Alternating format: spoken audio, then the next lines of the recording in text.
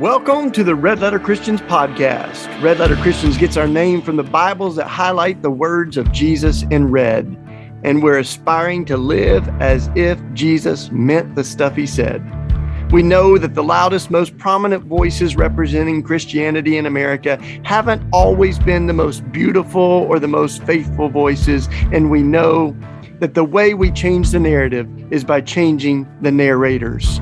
We are committed to amplifying the voices of people who are dedicated to Jesus and to justice. How much longer will justice be? Hey, everybody, this is Shane Claiborne. Thanks for tuning in. It's a beautiful day to talk about the sweet Lord Jesus. And on this show, we talk about Red Letter Christians. If you've not seen the old Bibles, some of the old Bibles, actually some of the new ones too, have the words of Jesus highlighted in red in the Gospels, and that's where we get our name. There's some folks that say, well, isn't the whole Bible important? Isn't it all the Word of God? And we say, yeah, of course it is. But the thing is that the New Testament says that Jesus is the full revelation of God. Mm-hmm. So if we want to see, God's love on full display, we look at Jesus. And also when it comes to interpreting the Bible, there's lots of ways that people can twist scripture to justify whatever they want to talk about. And yet that's where Jesus becomes so important. Jesus becomes kind of the sounding board, the Word made flesh, as the Gospel of John says. And on this show, we like to talk about Jesus, but we also like to talk about how our faith impacts the world that we're living in right now. Jesus talked about the kingdom of God coming on earth as it is in heaven. And I remember my grandmother saying, there's some Christians that are so heavenly minded that they're not much earthly good. That we just use our faith as like fire insurance to avoid hell or as a ticket into heaven. And we end up really ignoring the world we live in right now. So the good news is, I believe in life after death, but there's a God that cares about life before death too. So we're talking about justice. We're talking about peacemaking. We're talking about the inequities between the rich and the poor, because our faith compels us to care about that stuff. So thanks for tuning in. I'm excited today because my guest is Faith Van Horn, who is the new director of Red Letter Christians in the UK. And co-director. Yeah, we co-direct everything. So you're co-director in the UK. And, some folks may not even know that there is a manifestation of the Red Letter Christian movement in the UK. And so welcome. It's good to be with you, Faith. Thanks. It's great to be with you, Shane. It's an honor. You fake a good American accent there. Actually, folks are going to note that you're living in the UK, but you grew up over here. And, before Red Letter Christians even existed, this radio show and podcast was called Across the Pond. I, kind of came into co-directing that, Faith, with my friend Tony Campolo. Mm-hmm. And now we get to we're across the pond, but we're also talking about what the Spirit of God is doing all over the world, here in the US and in the UK. So you just hopped into this, but first tell us a little backdrop of what brought you over to the UK, because I know, but I want everybody else to know, because it's pretty awesome. I'm glad you think so. So I'm studying a PhD over in the UK at University of Birmingham. That's Birmingham, England, not Birmingham, Alabama. Mm-hmm. And so I came over here because I had gotten my MDiv. I went to seminary at the Methodist Theological School in Ohio. And I was a Unitarian Universalist. I was going to lead a UU congregation. And I realized in seminary, I wasn't really, I ended up converting to Christianity in seminary, which is its own story. Decided I wasn't going to be a pastor or lead a congregation. And I really got interested in the study of Christian doctrine, particularly the way that doctrines can be used, can be interpreted in kind of ways that aren't necessarily helpful for folks. So my study is I'm looking at the doctrine of atonement, which for people who might not know all the Bible talk, is the doctrine of what it means that Jesus died on the cross for humanity and what that means in terms of resurrection and new life for us.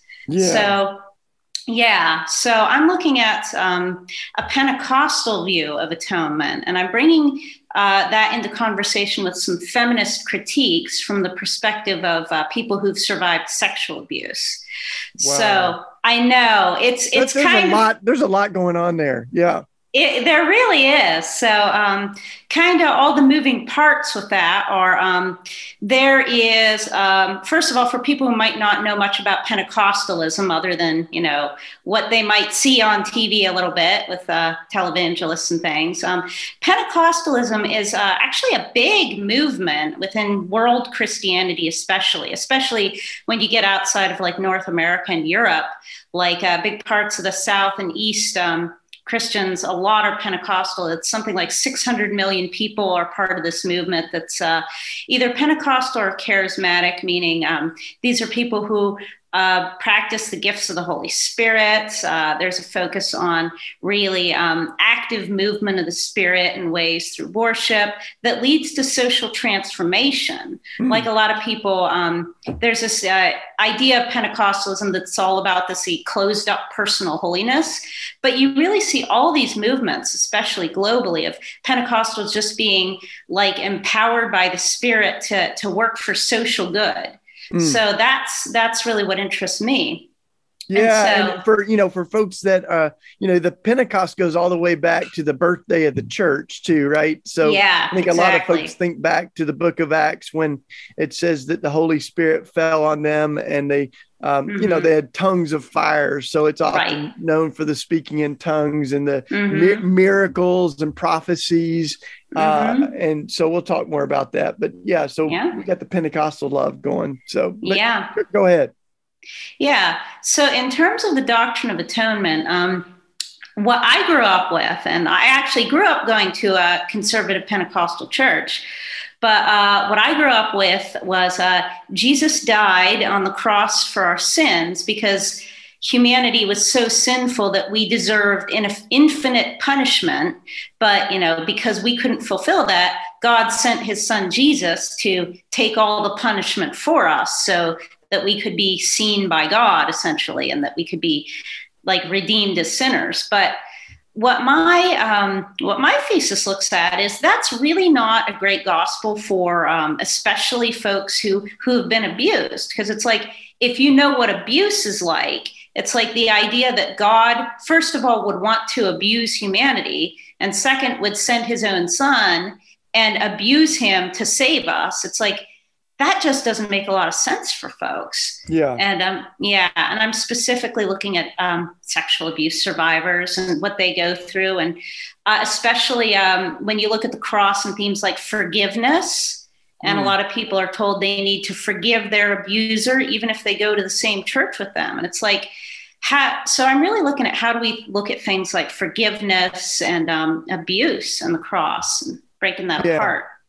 Yeah. And I think there's good theology and there's bad theology. And, my friend Jim Wallace says that the answer to bad theology is not no theology, but good theology. And I think the atonement is one of those things that has been really misused, right? So it's one of the most misunderstood things. So, I mean, basically, if that word freaks you out, y'all just think about it like why Jesus died, right?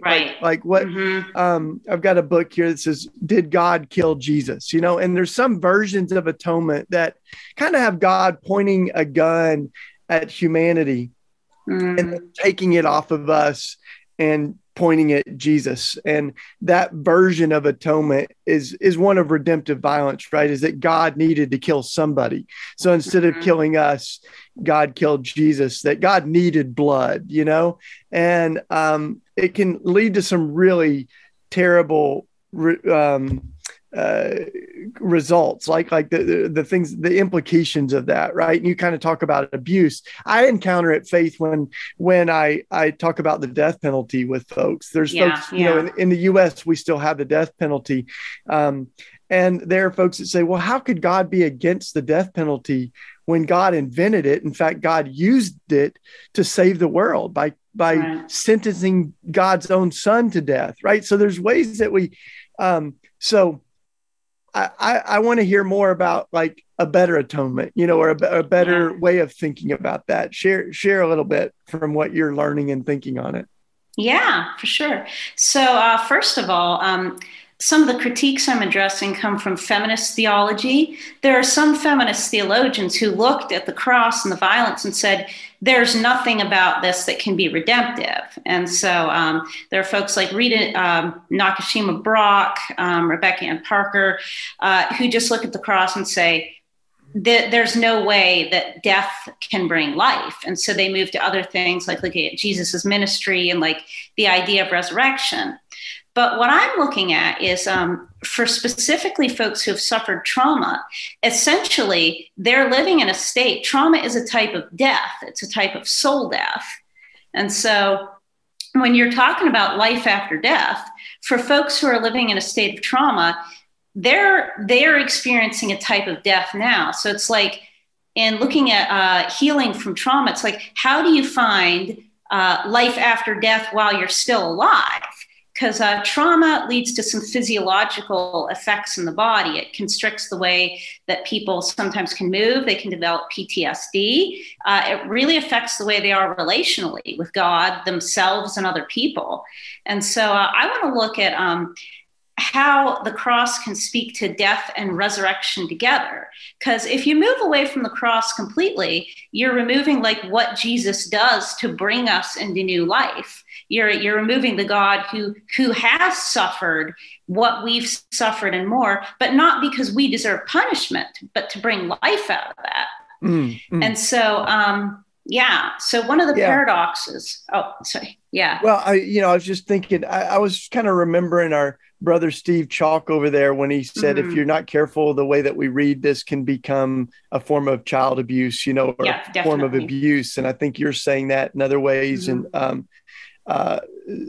there's folks that really it changes the way you think about God. That's why this is so important. It's not just kind of we're talking like fine point theology that's hundreds of years old on paper, but this it matters, right? Like you can end up with a God that's very easy to fear, but very, very hard to love.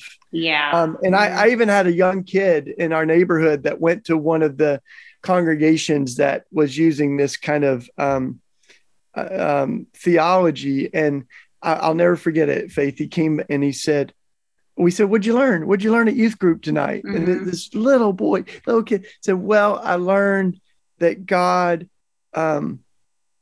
killed his son for me. And I didn't need God to do that. I didn't want God to do that. So, but this is why it matters, right? Is that and again, like not to throw, we're not throwing all this out. We're actually doing a better atonement. We're doing the good theology. So talk about a little bit more, where you're finding a way of understanding this that makes sense to a God who is love, but also is good news to people who have suffered, or good news to people who have been abused. So what I'm looking at is I'm kind of looking at an incarnational model of atonement that says not only that Jesus was born into the world, but that Jesus, because he is one with the Son, the Trinitarian God of the Son, and is the incarnate Word, takes up all that is sinful in humanity with himself in order to transform it toward life. And so at the cross, what the cross is about isn't us deserving punishment. The cross is about death being transformed and overcome. And so then when Jesus in the resurrection welcomes us into that resurrection life. And the reason that I'm looking to Pentecostalism for this is within Pentecostalism, alongside the traditional name for it is penal substitutionary atonement, if anyone wants to like quiz folks on their atonement theology. But just say that at dinner sometime. Right. People think it's so cool. But so kind of another way of looking at that within Pentecostalism, there's the idea of healing in the atonement. So that there's a verse in First Peter that Pentecostals sometimes say, which is from the old King James. It's translated as "By his stripes we are healed." And one way to read that is by him taking the violence on the cross, we somehow get healing out of that. But what's interesting is if you actually look at the Greek, that word that's translated in the King James stripes, it actually refers to a type of wound that has healed or begun to heal. Like another way to translate it is like a wheal, like something that like you would get after you've been wounded, but it's beginning to heal. So the type of wound that's being referenced in that verse, it can't refer to the wounds as Jesus is getting them on the cross, because those are still open. It's referring to the wounds that have healed. So when you look at Jesus when he appears resurrected to the apostles, to the disciples, he appears with his wounds. And this is really, really important for people who have experienced abuse and violence. It says, when we die, it's not like we're not going to turn into ghosts and just, go in ghost bodies to heaven. It's like, sometimes that's how people think about heaven, like we're all going to be ghosts. But the whole point of the resurrection is we're going to live in the world that is the resurrection and the new creation. And Jesus shows that to his disciples when he shows his wounds. Some people interpret that as like him proving his identity. But the other part of it is him saying there is life after death. It's literally his skin being rewoven and healed. And it's through him taking on all of that and us encountering him and being with him and being in life with him, that we come into that life of healing, the healing that comes in the resurrection. Because it's like after you experience trauma, you don't forget it. It doesn't go away, but you are able to integrate it when you have that support, when you're able to have in a Christian context, a new life that comes in Christ and through encountering and being in relationship and in community. Yeah, we're getting into it today, y'all. And if you're just tuning in, I'm Shane Claiborne, and our guest today is Faith Van Horn, who is the co-director of Red Letter Christians in the UK, among other things, but also quite an astute biblical scholar and scholar of the atonement here. We're talking atonement there, penal substitutionary atonement today. Now, I'm going to tell you one other place that I've seen this, because I think the best theology, Faith, I don't mean to insult any of our academics, but I see some of our best theology on the ground, on the streets in my neighborhood, folks that don't necessarily have, degrees or didn't go to seminary. But two quick glimpses of this. One of them was right after a 19-year-old was killed in our neighborhood, and we had a memorial service to him. And the memorial service was actually on Good Friday, right? So that's when we're remembering Jesus's death on the cross, and right before Easter. And yet it was right after Papito, the 19-year-old, was killed. So we read the gospel narrative of Jesus's death, and it really was a Pentecostal moment. I mean, like I get chills on my arm. Like I get the Holy Spirit bumps on my arms, but I'll never forget it, because this woman came up to me and she said, I didn't know who she was at the time, but she said, I get it. And I said, what? And she said, God knows what it feels like to lose your child. Because God watched, Jesus dying. And I realized it was the mother of Papito, the 19-year-old. And that like articulation of the gospel, though, like God knows what it feels like to be us, like God. And the other story related to that was a woman whose son was being executed. And she said almost the exact same thing as her son was being killed. At least God knows what it feels like to be where I am right now. And taking heart in the fact that there's a God who has suffered with us. And I think that's, what we're talking about when we talk about, why Jesus died. Jesus came not only on the cross, but from the moment he was born as a refugee in the middle of a genocide, no place to lay his head, coming from a town where people said nothing good could come, constantly confronting the powers of death in the world he lived in, and then exposing them on the cross. And, as our brother Alice McAllister and so many others have said, Jesus absorbed all the violence of the world, put it on full display on the cross. All of those powers of evil and abuse and violence are unveiled, and subverted with love and forgiveness in an empty tomb. So that, and you're right. I mean, it's so important that when Jesus rose from the dead, he still had the wounds. And that's why I think, for us today, like I really like the language and what we do of Henry Nouwen used the language that we're wounded healers, that the things that we've survived are actually not things that we should be ashamed of, but they're things that actually become our credentials, and they're tools to rescue other people who may have suffered similar wounds, right? So the best folks to help women coming out of domestic violence are women that have survived domestic violence. So folks in our community here who are helping folks get off heroin have 5 years sober, 7 years sober. And so that we're wounded healers. But as you were talking, I thought the late Rachel Held Evans, who was a dear friend, she added one piece to this, which was interesting. And she said, we lead not out of our scars, but not out of our open wounds. We lead not out of our open wounds, but out of our scars. Right. Exactly. So it's not that we're bleeding, still processing. I mean, we're always still processing, but we're not, those open wounds are not what's unhealed, but it's the healing of those that's holy. That's what, equips, but we never forget, what caused those wounds, but we certainly use that into helping others heal. So I thought Rachel and Henry Nouwen have kind of helped me understand the wounds. And any more thoughts I know in the last few minutes, we want to talk about what's happening in RLC UK. Folks need to take your class or read your blog or read RLC, and maybe they can see more from your atonement studies. But you got anything else you want to close with before we go into that? Just amen to everything you just said. Yeah, absolutely. It's all about finding that life, even as we're struggling. And you're right.